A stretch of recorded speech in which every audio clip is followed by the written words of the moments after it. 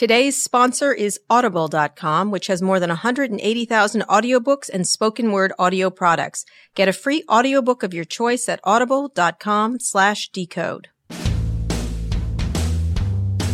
Recode Radio presents Recode Decode, hosted by Kara Swisher. Hi, I'm Kara Swisher, executive editor of Recode. You may know me best as the person who gave Marissa Mayer her purple kitten idea, but in my spare time, I talk tech, and you're listening to Recode Decode, a podcast about Silicon Valley players, big ideas, and how they are changing the world we live in. Today in the red chair is John Borthwick, Betaworks CEO and an entrepreneur and investor whom I have known since he was head of new product development at AOL, which means we're both very old. John spoke with Recode's media senior editor Peter Kafka in New York about podcasting, investing, and a whole lot more. Peter? Thanks, Kara. I'm here with John Borthwick. He's the CEO of Betaworks. You guys describe yourself as a startup studio. Startup studio, and we'll translate that in a second. But you're the company that's invested in lots of really interesting companies, including Twitter and Tumblr. You've built a lot of interesting companies like Chartbeat and Bitly, and we'll talk about all that in a minute. John, welcome. Hi, Peter. Nice to be here. We're going to talk about a lot of different stuff, but there's one thing I want to start off with, something you're particularly interested this month. You held a conference to talk about notifications. Now, these are the little messages that pop up on my iPhone and tell me there's a new story from the New York Times or a new level of Candy Crush that I can play. Seems pretty straightforward to me. What's interesting to you about notifications? Why spend half a day talking about this with a bunch of really brainy people? So, periodically through the history of Betaworks, and I think through the sort of the history of technology as I've been part of it, we've seen these sort of transitional points where new platforms emerge that become the primary interface for user interaction. So what that means is that when you wake up in the morning, what you used to do on the internet was go to a browser, probably go to Google, and sort of start your day, right? When you wake up in the morning today, many people will open their phone and use their home screen to navigate the apps that they've put on their home screen. Essentially, a hierarchy of apps, a field of icons that they use to navigate and sort of start their day with one app and then the other app. Increasingly, the notification screen, what you described as sort of an alert structure, is becoming, it's sort of routing around the applications or the apps, and giving people a direct path into a specific application or a specific thing.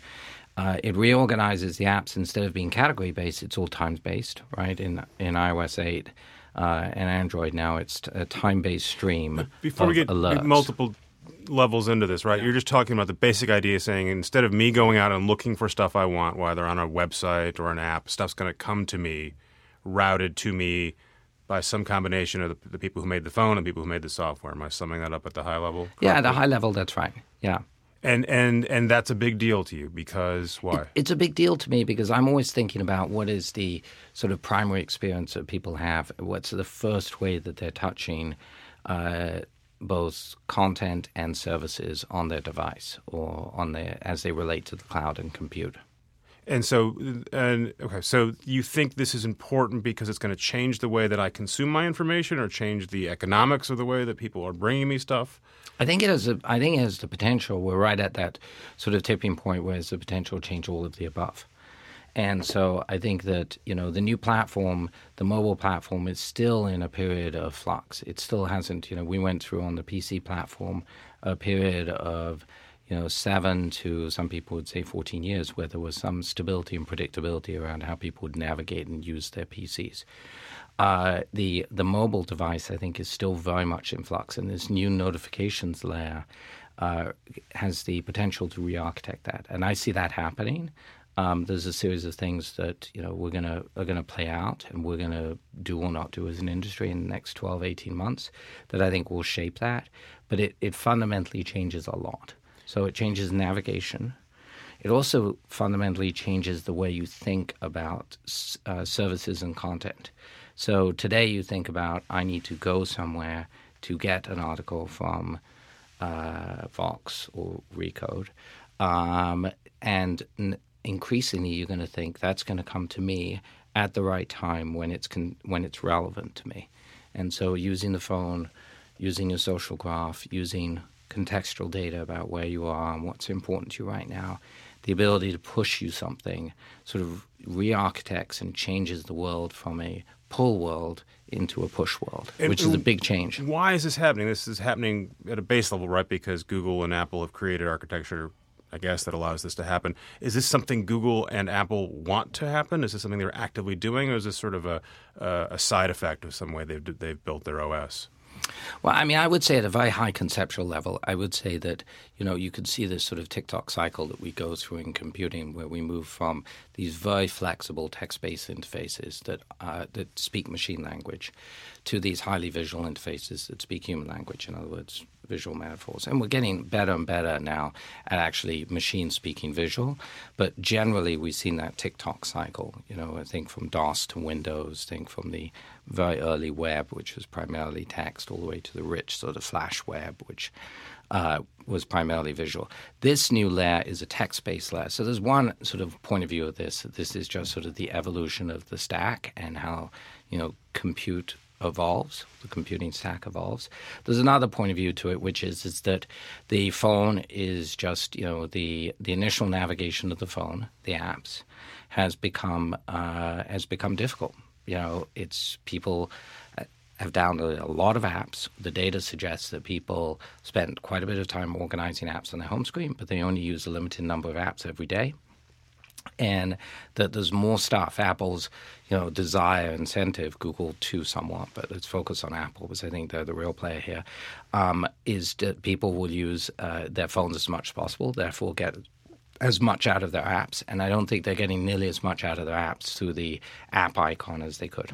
So let me tease this out. You're talking about a world where basically the way the sort of the pecking order of who I go to or who delivers me information or services gets changed a bit, right? Because it's coming to me. I'm going to be a little more passive about this, I imagine. Is this fundamentally then something that Apple is going, because they own the platform, they own the hardware, they own the software, and Google, they're going to be the arbiters here, or do Vox and Uber and any other new app that wants to show up and get my attention, do they have a say in this?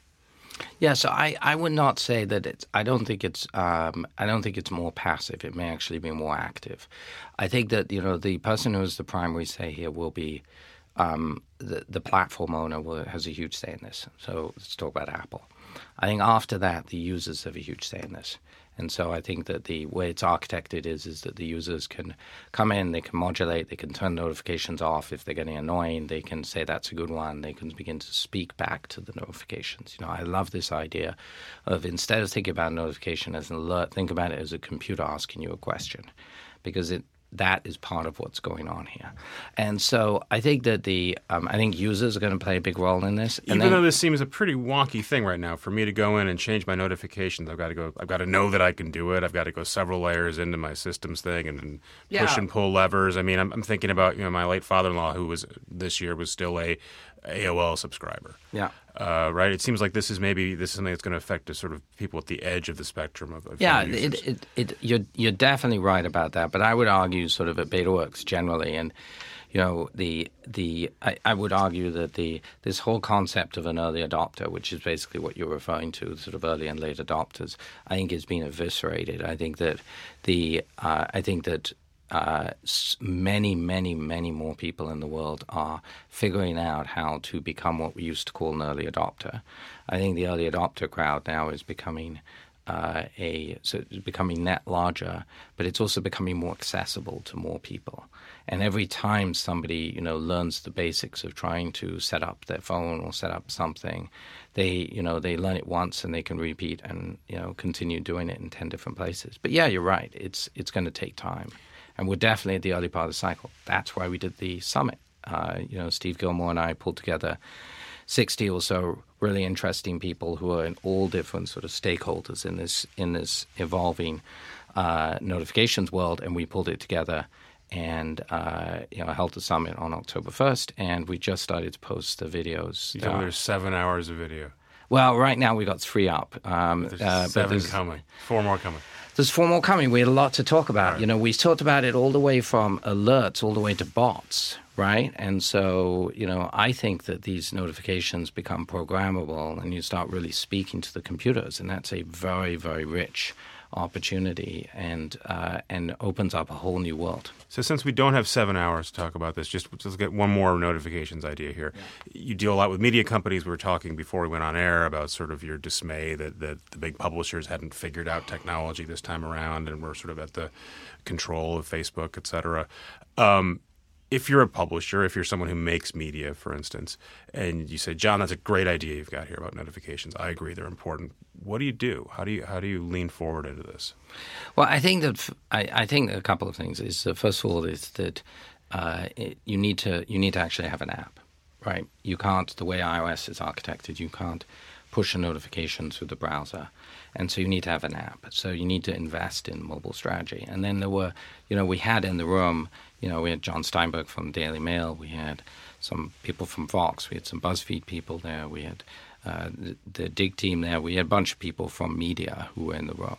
And so, as we talked through and a bunch of them said, is figuring out how to use contextual data, naming, make that simple is the data we have about you, that the app has about you, make it relevant when you push me a notification, and then track what people are doing with those, right? Are they clicking on them, right? It's a notification is almost like you think about it as, I hate to think about it simplified as an ad, but I think if you consider it to be like an ad unit and track the way that you guys track ad units, track content that way, it would actually do you good. Because I think that all that tracking and all that investment that you've placed on ad units, try to turn that around and actually think of your content as something you need to understand and track. I think that would be that's a good starting place. I lied. I have one other notification question. When you said you should get an app, you should have an app. Everyone says they want to have an app. It turns out that most people don't want your app, right? That's why a lot of people sort of given up, or they sort of said, look, it turns out the app is Facebook. The app is Twitter to a smaller degree. Right. We're going to publish on the web. If we're lucky, Facebook will through their app will send us their traffic and their users. That's really effectively all we can do. So are you really saying that notifications are a big deal, which means that notifications on Facebook are a really big deal? Well, I mean, I think that clearly for some publishers, it's the big platforms are becoming the sort of the fire hoses from which they can drink. And now, they can also have some control of how notifications work in those environments, but it's more limited. They're not only gated by Apple at the high end, but they're gated by the sort of the social platform, or the Facebooks of the world, a step down from that. So they kind of have 2 gates to pass through before they get to the user. But I think that for a lot of media companies, that's just reality. So can we back way, way up and talk about Betaworks and how you got there? When I first met you, you were working at a photo sharing company. Oh, wow. I forgot we met back then. High five, right? Yeah. Before that, you were at AOL. And you founded Betaworks, I think, a few years after I met you, like 2009. Yeah. So what was the original idea behind Betaworks, and how has that changed over time? So, at the outset, we talked about, or I described Betaworks as a startup studio, and I've used the studio term from the beginning.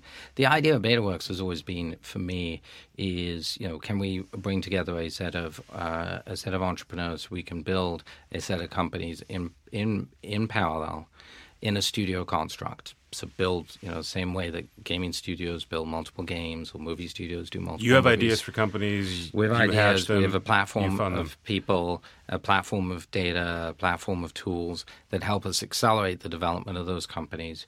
And, we started in the early days, you mentioned, with Bitly and Chartbeat, and then roll all the way forward now to Dots, to Giphy, to Poncho, to things which are more recent. These are all things that we have developed at the studio. Related to that is we do seed investing. Since we're fundamentally thesis-driven, right? So we have ideas about the world. We just talked about one for about 10, 15 minutes, notifications. You can expect us to invest and build around notifications over the next 12, 24 months. There were a bunch of companies that we're interested in who had Notification Summit. There were some of those we've already invested in, other ones we might. And then things we will build around there. So our sort of a fundamental sort of guiding post is thesis driven. We have ideas about the world and about the world that we're trying to construct and make real. And then we will build and we will invest. And we've sometimes bought companies around that. So it's build, buy, and invest as the instruments to against the thesis. So it's a hybrid of sort of traditional investing and sort of the seed stage and then building companies. You would bristle if I called you an incubator, right? Because that's a term you've got an issue with, or makes you think people can't create their own, can't get their own desks and pencils. No, I think that the incubator model in Web 1.0, I think that the term studio has become sort of a good term for this. I mean, what are the terms out there? There's incubator, there's accelerator, there's startup school. And I think that, and then the startup studio, and I think that startup studio is the most apt one for this model. So, John, do you like to read books? Yeah, I do. There's a cool service where they'll read books to you, and Kara Swisher is going to tell us all about that in 1 second. If you're always on the go like myself and don't have time to sit down and read, Audible.com is a great source to be able to catch up on the latest bestsellers. Listen to it while on the road or at the gym. Audible.com is a leading provider of premium digital audio information and entertainment on the internet. Audible content includes more than 180,000 audiobooks and spoken word audio products. Audible carries audiobooks in every genre imaginable: business, classics, history, and self-development, just to name a few. I'm currently thinking about listening to Lena Dunham's Not That Kind of Girl, and if you want to hear more from Lena, you can go to our episode where she talks with Jenny Connor about her new newsletter, Lenny Letter. Just go to audible.com/decode and choose from over 180,000 audio programs, download a title free, and start listening. It's that easy. Go to audible.com/decode. That's audible.com/decode and get started today. Peter? Thank you, Kara. John, you said right before the native ad, you actually did have a favorite book. I do. You mean a favorite book or a book service or a book? We know you're an Audible fan, so what's your favorite book? So, you know what I love is that right now, I always read multiple books, but I just finished Andrew Roberts' biography of Napoleon. It's awesome. It was the anniversary of Waterloo this summer. I didn't know much about Napoleon. I'm a Brit, but I'm also half French, and so I thought that short little Frenchman, I should know something more about him, except what I was taught in English schools, which wasn't all pretty. What I love is that you can flip from reading the book to flip into using Audible to flip into the audio. John, I think we're going to give you a cut of the revenue from this podcast. I love it. It's just like it gets the exact placement where I am, and I just go from the book into the Audible stream. Noted. So I think that's pretty great. Let's move to more modern history. When you guys started Betaworks, I started talking about the stuff you were investing in. It seemed like you were very much betting on Twitter, fortuitously. I think Surmise was one of your companies. That was a search engine that got sold to Twitter. I think you guys made a bunch of money from that. You were invested in TweetDeck, which obviously became acquired by Twitter. It was an early sort of way to get around Twitter for power users. Bitly, the link shortening service, was very much affiliated with Twitter. Did you think early on, I'm actively going to make a bet on this service? 2007, 2008, it was still a pretty niche-y service at the time. No, I mean, the thesis and the bet that we were actually making wasn't on Twitter. It was on that social discovery would sort of reframe discovery on the internet, right? And so we believed that social would route around the search engine, and I would become ultimately more interested in the links that you want to share, or that a set of people I follow want to share, instead of going to a search engine and passively typing for XYZ topic. And so that generated a huge amount of interest in Twitter, because Twitter, I think, is still the canonical example of that. It's the best example of a raw news feed of what the world is thinking about and talking about right now. But we also were one of the first investors in Tumblr. We sold some companies two companies to Facebook.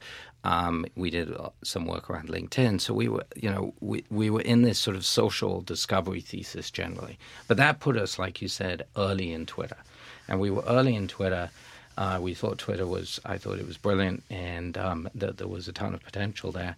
We were also very early in the ecosystem, right? Which had a brief sort of sparkling career or moment, from 2008. Making apps for Twitter. 2008, 2010, there was an active sort of community of people making apps for Twitter. And then in 2010 or thereabouts, got shut down. It got It got kneecapped.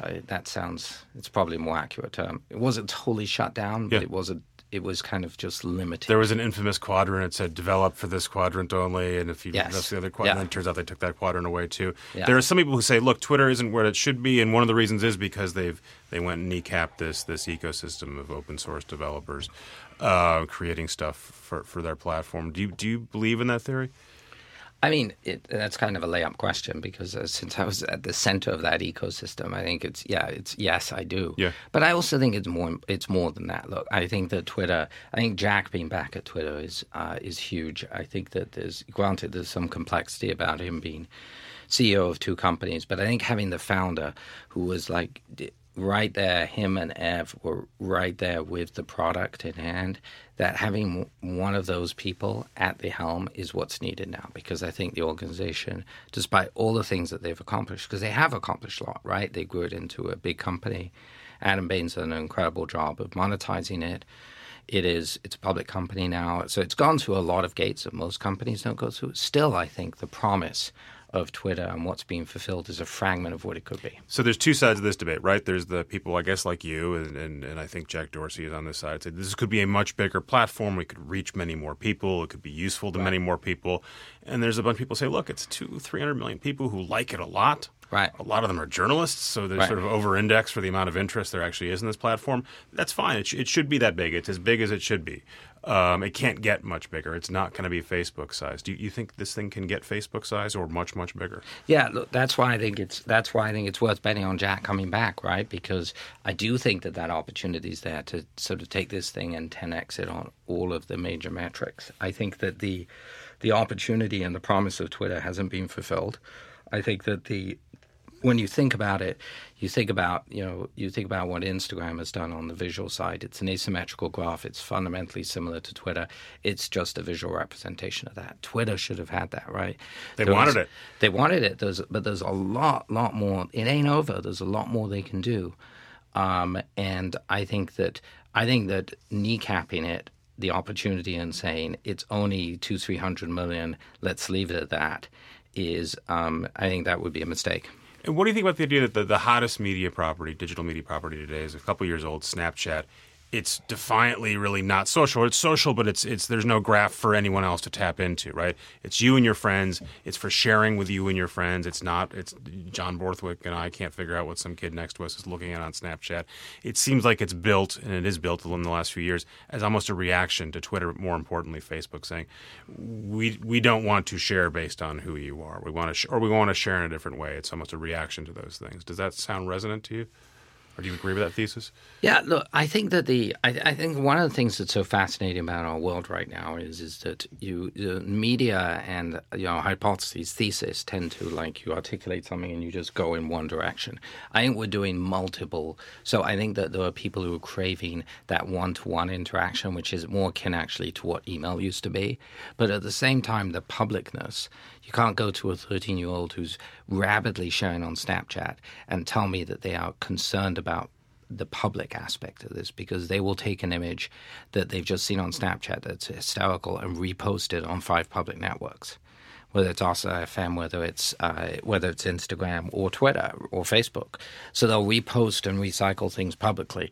But the primary interaction there is a private one to more one-to-one, more email-like structure to that graph.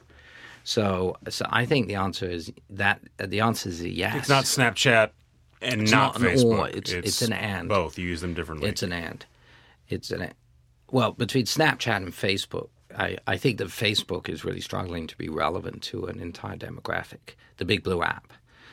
So I think, but Facebook Messenger is trying to round around there. And they bought Instagram. It seems like they've decided they're going to buy their way out of that problem. Right, and I think that they're doing it's a founder-led company who's done an incredible job of just, beginning to build moats around the Big Blue app. So you've got particular insight into the way people share and consume media because of a handful of the companies you've invested in. Bitly, which tracks links, Chartbeat, which tracks what publishers are seeing, Instapaper, which allows you to save stuff, and so you can see what people are saving on their phones and then reading. What are you watching that from your perspective, you've got a ton of data coming in. What are you watching about the way that people consume and share media that would surprise someone who doesn't have access to your data? Well, look, one area which I think I've become fascinated by in the last couple of years is, let's just generally call it post-literate media. So I'm talking about GIFs or GIFs, depending on your flavor. What the correct pronunciation is? Is GIFs. Okay. It's absolutely GIFs. No.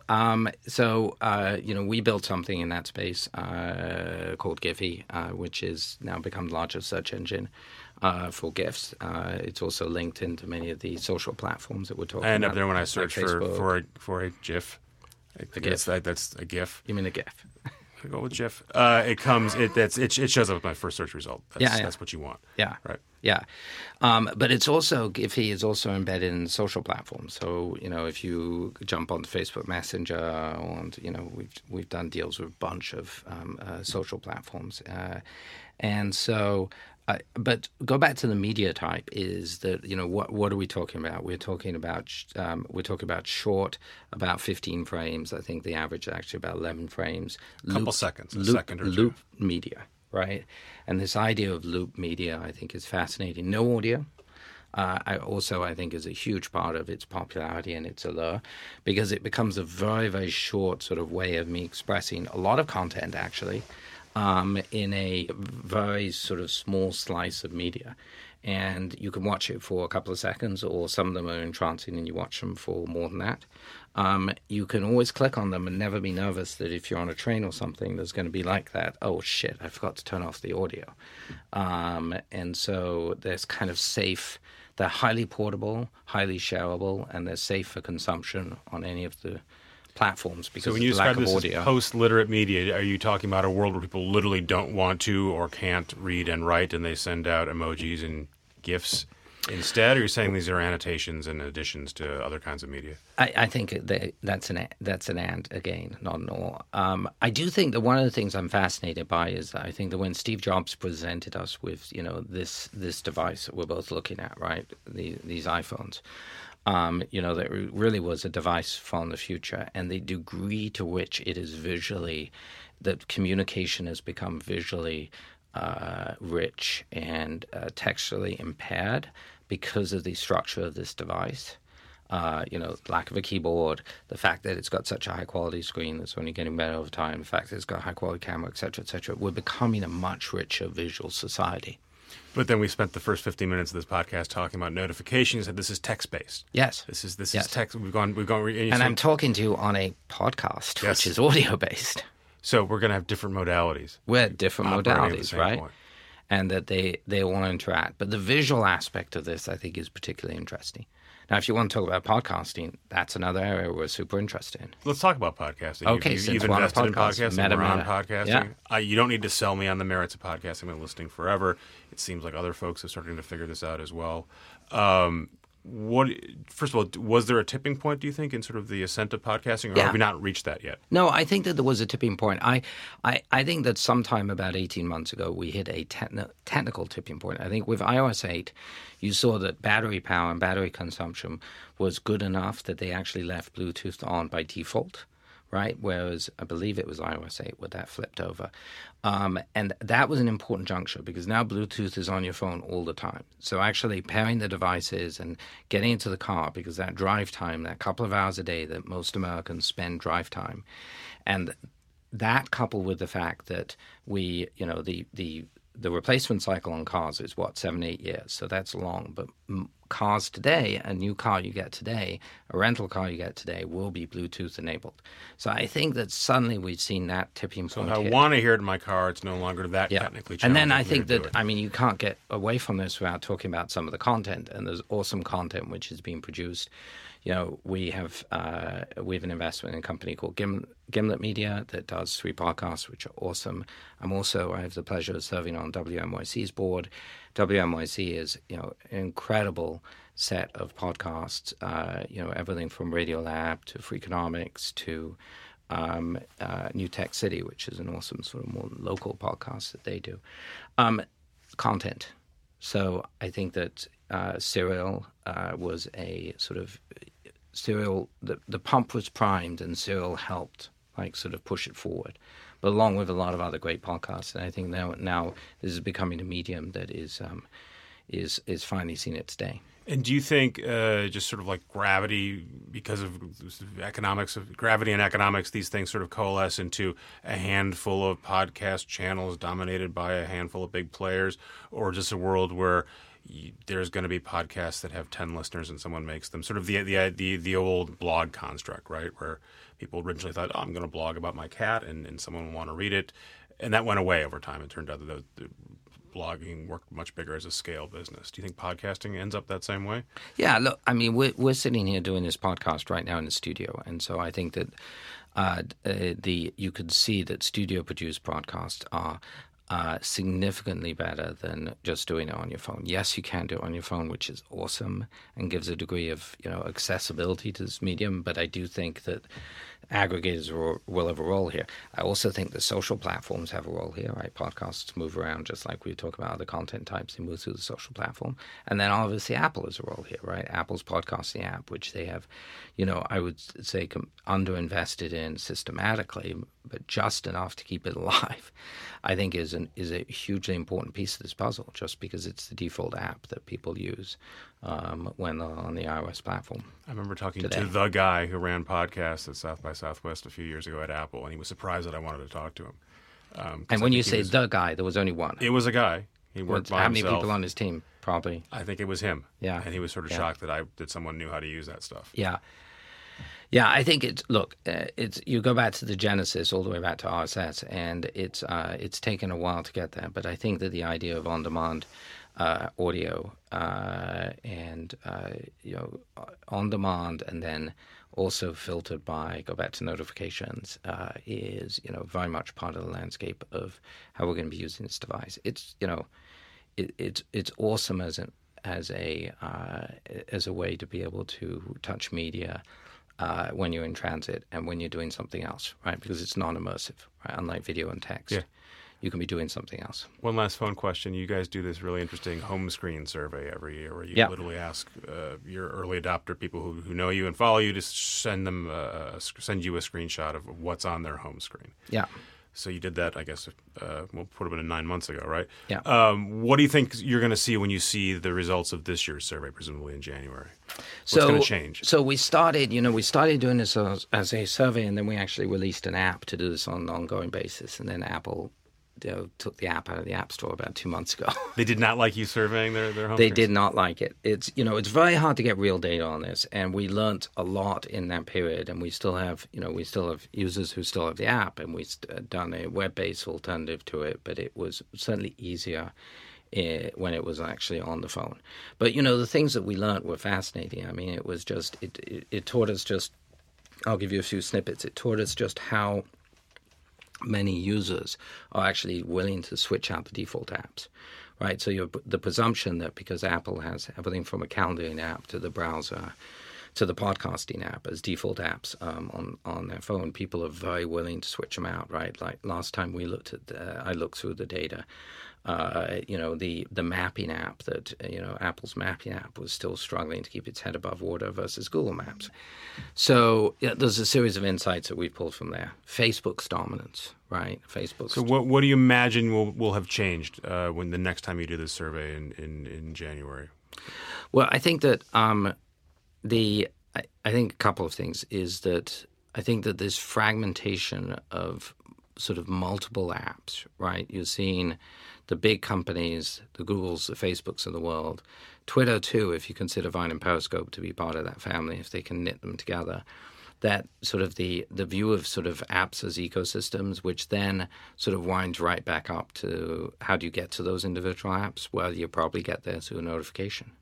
You brought this full circle. I did. Very well done. John Borthwick, thank you very much. Okay. If you like this conversation, we're going to have a whole extended day and a half of this in February in California. It's the Code Media Conference. You should go to recode.net and check that out. Kara, back to you. Thanks, Peter. Thanks, John. Great interview. Next week, I'm thrilled to announce that I'll be in New York with Arianna Huffington in the red chair. We have a lot to talk about. Politics, content, and a whole lot more. Subscribe to Recode Decode so you don't miss it. Up next, Too Embarrassed to Ask with our good friend, Lauren Good. Today's Too Embarrassed to Ask is brought to you by Audible.com, which has more than 180,000 audiobooks and spoken word audio products. Get a free audiobook of your choice at audible.com/decode. This week, Lauren Good joins me here in the studio to talk about video streaming boxes, of which I have all of them and understand none of them. Lauren? How did you end up with all of them? People keep giving them to me, and I plug them in, and I really can't get them. And you don't use them. You don't Netflix and chill. I try them all. I use Roku. I use Apple. I don't use the Chrome thing that sticks in the side of my. I just don't understand how to access it on my giant television. Well, lucky for you, or maybe not. I don't know. There are a bunch of new ones this fall. Right, let's talk about explain them all, and then how do they work, and what's new about them. And if you could come to my house and make them work, I'd really appreciate it. Sure. Okay.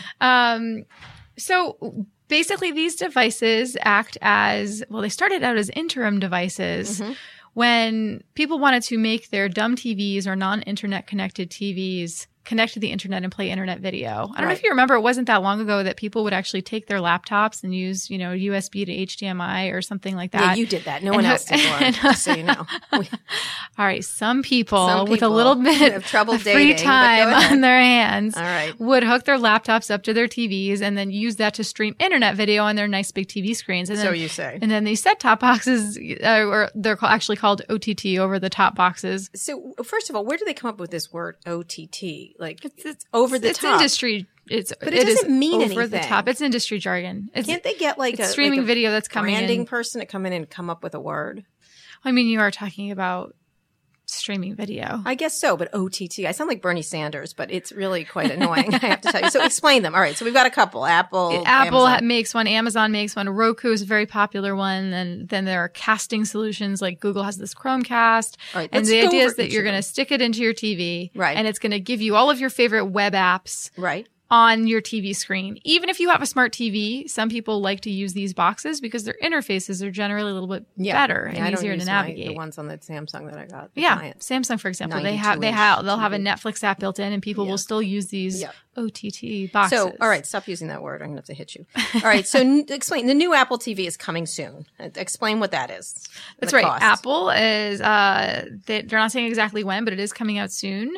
It is more expensive than previous Apple TVs. It's $149 for a 32 gigabyte model, but it goes up to $200 for something with more storage. Mm-hmm. And you can now use Siri. So you can talk to it. So you can say, "Hey Siri," you can do that with Comcast now, right? Though you can. You can do that with Xfinity X1, which we actually use at home a lot. It works pretty well. It's, the cable guys get a bad rap because there's sort of this shadow hanging over everyone's head, and they think about calling the cable company, and they feel like mildly suicidal. Mm-hmm. But Comcast has actually done a good job with voice recognition software, and why does it have the storage? What do you store? You can store games, videos. I mean, some of the storage actually just is because you actually need to run the apps from the box. And so it just requires processing power and storage and all that. So that's Apple. So that's Apple. Yep. Then there's a new Amazon Fire TV, which is their second generation little box. And that's $100. It's available now. And one of the things that stands out about that one is it actually supports 4K streaming over the web. Right, another piece of jargon. What does that mean? 4K means super, super, super high resolution. Everything looks really crisp and beautiful, but you have to have a 4K TV that you're connecting it to. I see. And you have to be watching 4K content. So there are a lot of caveats around that. What's 4K content? What is 4K content? Like there's actually Netflix 4K now. Mm-hmm. You can watch Netflix in 4K, super high resolution.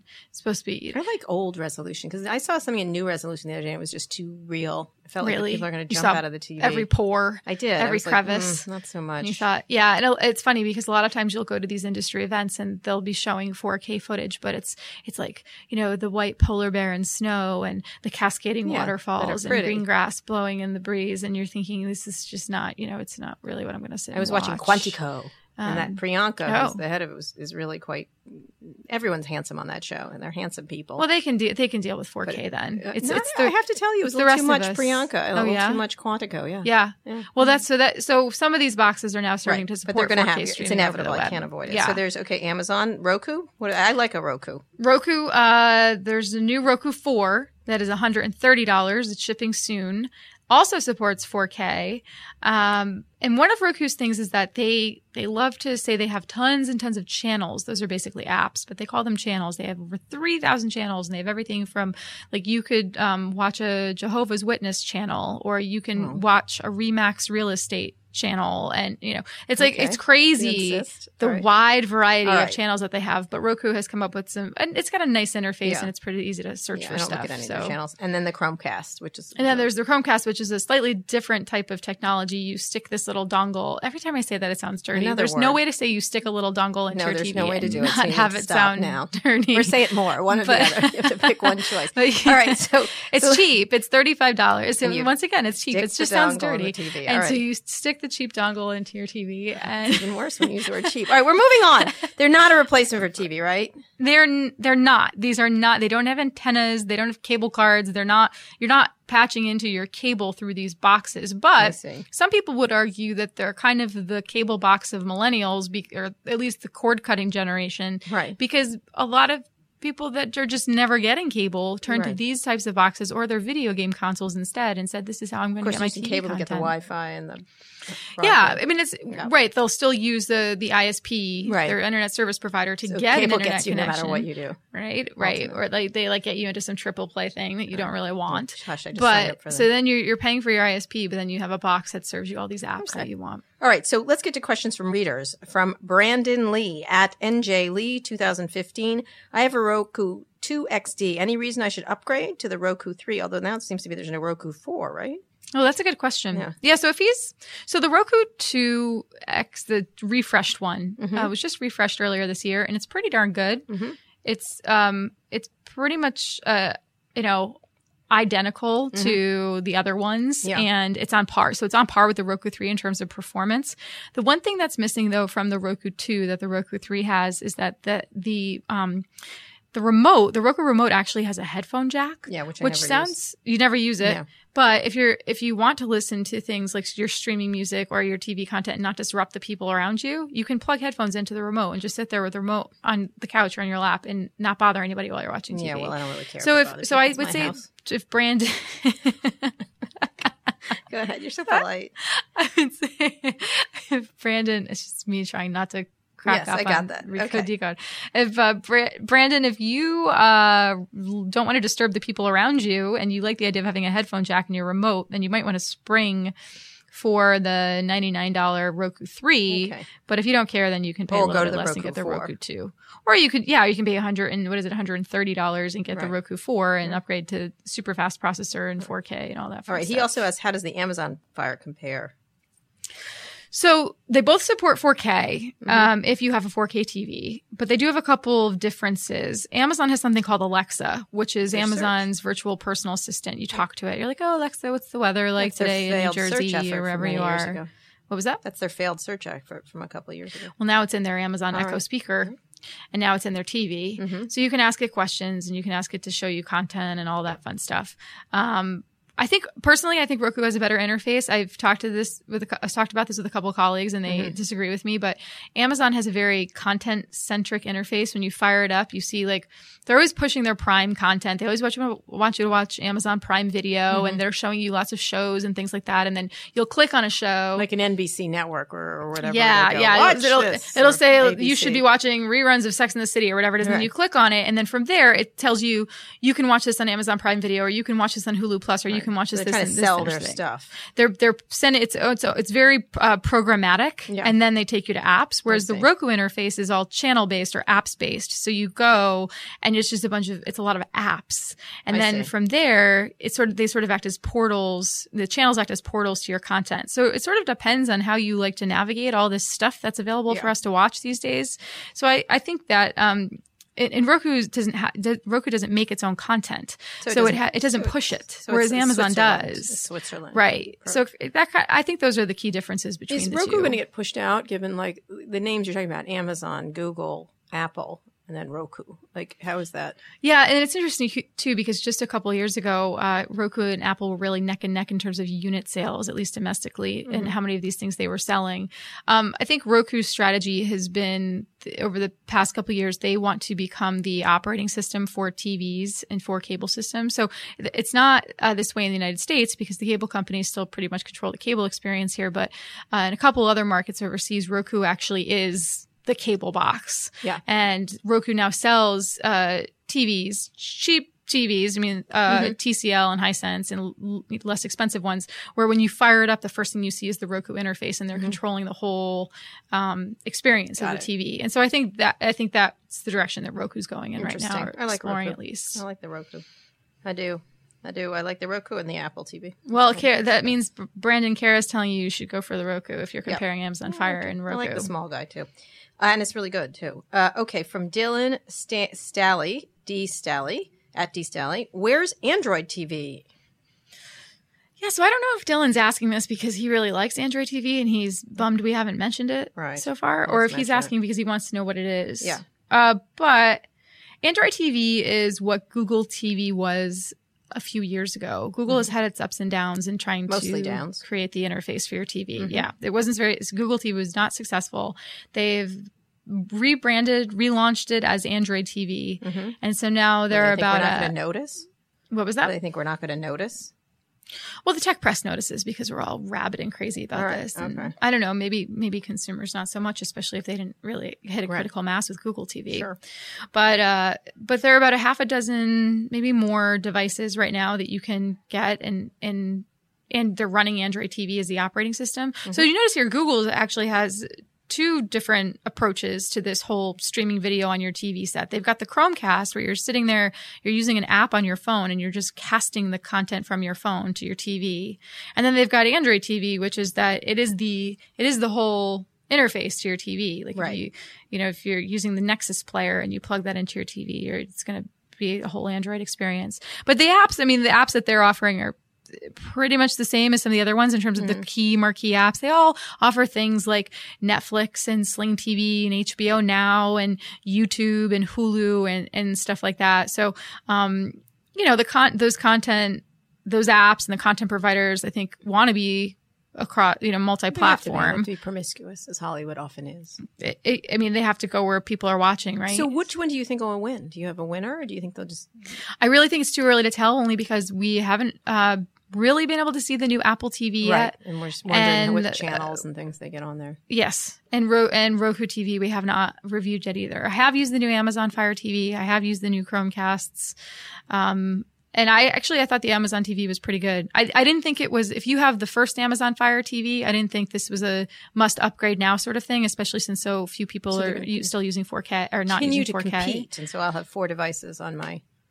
What was that? Table. I'll continue to have 4 devices on my table. Because you'll have to get the new ones. And they all have parts of things. You know what I mean? That you like. Because they all don't have everything. Is any of them going to have all of them, like the way a regular television has been? That old TV that got every network? I mean, it's possible. I think their feature sets, in terms of the tech, it's a lot of the things we talk about these days are similar. They're going to have similar hardware and similar specs, and eventually they'll all offer 4K and that sort of thing. It's going to come down to the content partners and what they can offer you in terms of streaming. And whoever is doing a really, really good job with either, partnerships with producers and making great content, or they're already making their own great content. All right. And you're coming to my house to fix this tonight, right? I will do that for you. All right. I would be happy to do that for you. All right, Lauren Good. We could Periscope it. Oh my God. I'll just leave the key. I'll be out. Okay. All right. Thank you, Lauren Good, for another exciting episode of Too Embarrassed to Ask. But I'm obviously not embarrassed in any way.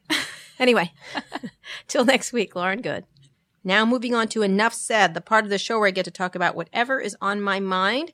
And here I have Kurt Wagner of the Recode staff, and we're going to talk sports, which is never on my mind, but it's really interesting because the men and ladies love it except for me. Exactly. Everyone else is obsessed with it right Exactly. Now. So explain what's going on. Fantasy sports is a really powerful part of the internet. It's the one part, for example, at Yahoo that's doing great. Huge participation, huge amounts of people, but big scandal right now.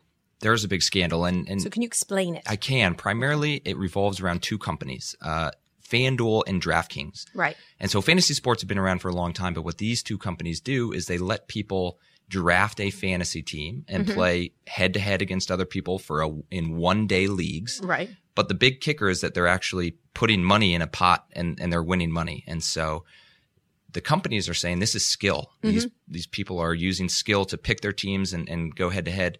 Authorities are saying that this is gambling. And so they're running into a lot of issues right now because people are realizing they're making a lot of money, but they're not being regulated. Right. So why is it gambling? It is kind of skill, isn't it? Well, that's the argument. So some people, the best argument I've heard about why it's skill is people associate it to buying stocks, right? I mean, if you're a sports fan, you do your research, you know which players are good, what the matchups are. Right. In that sense, it sounds very much like skill. But I think that there's a lot of unknowns still around how much skill, and is it too close to, you know, traditional sports betting? Sports betting, like this team is going to win. This is going to. Who is putting the pressure on it? Are these sports bettors that have to be regulated, or? So they're seeing pressure from a number of sides right now. The New York Attorney General is looking into the business model. The FBI is looking into the business model, and regulators in Nevada actually just shut them down, saying that they thought it was gambling, but it wasn't regulated. And in Nevada, everything has to be regulated, and so. They're not able to operate there either. So they're kind of getting pressure from a lot of different places. But I think that ultimately this is going to be this industry is not going to go away. The media loves it because more people are tuning in to watch the games. The NFL and sports teams love it because, again, more people are paying attention. So it's just a matter of figuring out how they should, I guess. Why hasn't it been regulated until now? I don't think a lot of people really knew about it, to be honest with you. I mean, we've been covering it pretty closely for about a year. Most people really started to pick up on it about 2 months ago because they spent hundreds of millions of dollars on advertising. So all of a sudden they were just everywhere, all over ESPN. I do see them everywhere. Yeah, and that's relatively new. And then this whole recent scandal erupted because an employee of one of the companies tweeted out some information that could be helpful when drafting your team. Oh. And so all of a sudden people said, well, what kind of, access do the employees have? Because they're also participating. Right. So all of a sudden they're winning money with information the rest of us don't have. Or so it's like me betting on stocks and stuff like that. So now that's what kind of that, by the way. Raised the flag. I didn't think that you would. It's not ethical. Doesn't seem appropriate. I know stuff. Yes. Things like that. I buy like corn futures or things like that. That's very lucrative I don't know. From what I hear. I have some stockbroker dealing with it. But the two big companies. Explain the two big companies. Who they are. Yes, so DraftKings and FanDuel, they are the two big ones. You mentioned Yahoo. And they're funded. They're big time funded. I think one of them took FanDuel took $250 million over the summer. DraftKings took $300 million just a few weeks later. Investors were people like Fox Sports and a lot of these big media properties. So there's a lot of people that think this is a good idea and they're making a lot of money, or at least a lot of people are, quote unquote gambling or putting money against their team. So, but the two of them, they're really the only two in the space. Yahoo's trying to get involved, but they're kind of a distant third right now. So those two have been going head to head. I kind of think they should just team up personally. I see. I think that they waste a lot of money. So what's going to happen? FBI is going to... I think it'll stick around, but and there'll I think be some regulation. There will be it has to be regulated. All right. Thanks, Kurt. Of course. Thank you. This has been an episode of Recode Decode. Thanks for tuning in. Next week in the red chair, we'll be back with another very special episode of Recode Decode, this time with Ariana Huffington. We have a lot of fun when we talk, so I'm really looking forward to it. Tune in then. This has been Recode Decode, hosted by Kara Swisher. For more hard-hitting interviews with insiders from the worlds of tech, media, and politics, subscribe to Recode Replay on iTunes. Featuring candid conversations with leading voices like Snapchat CEO Evan Spiegel, Uber founder Travis Kalanick, reality star Kim Kardashian, Shark Tank host Mark Cuban, and presidential candidate Hillary Clinton, President Obama, and more. They're all on Recode Replay. Thanks for tuning in.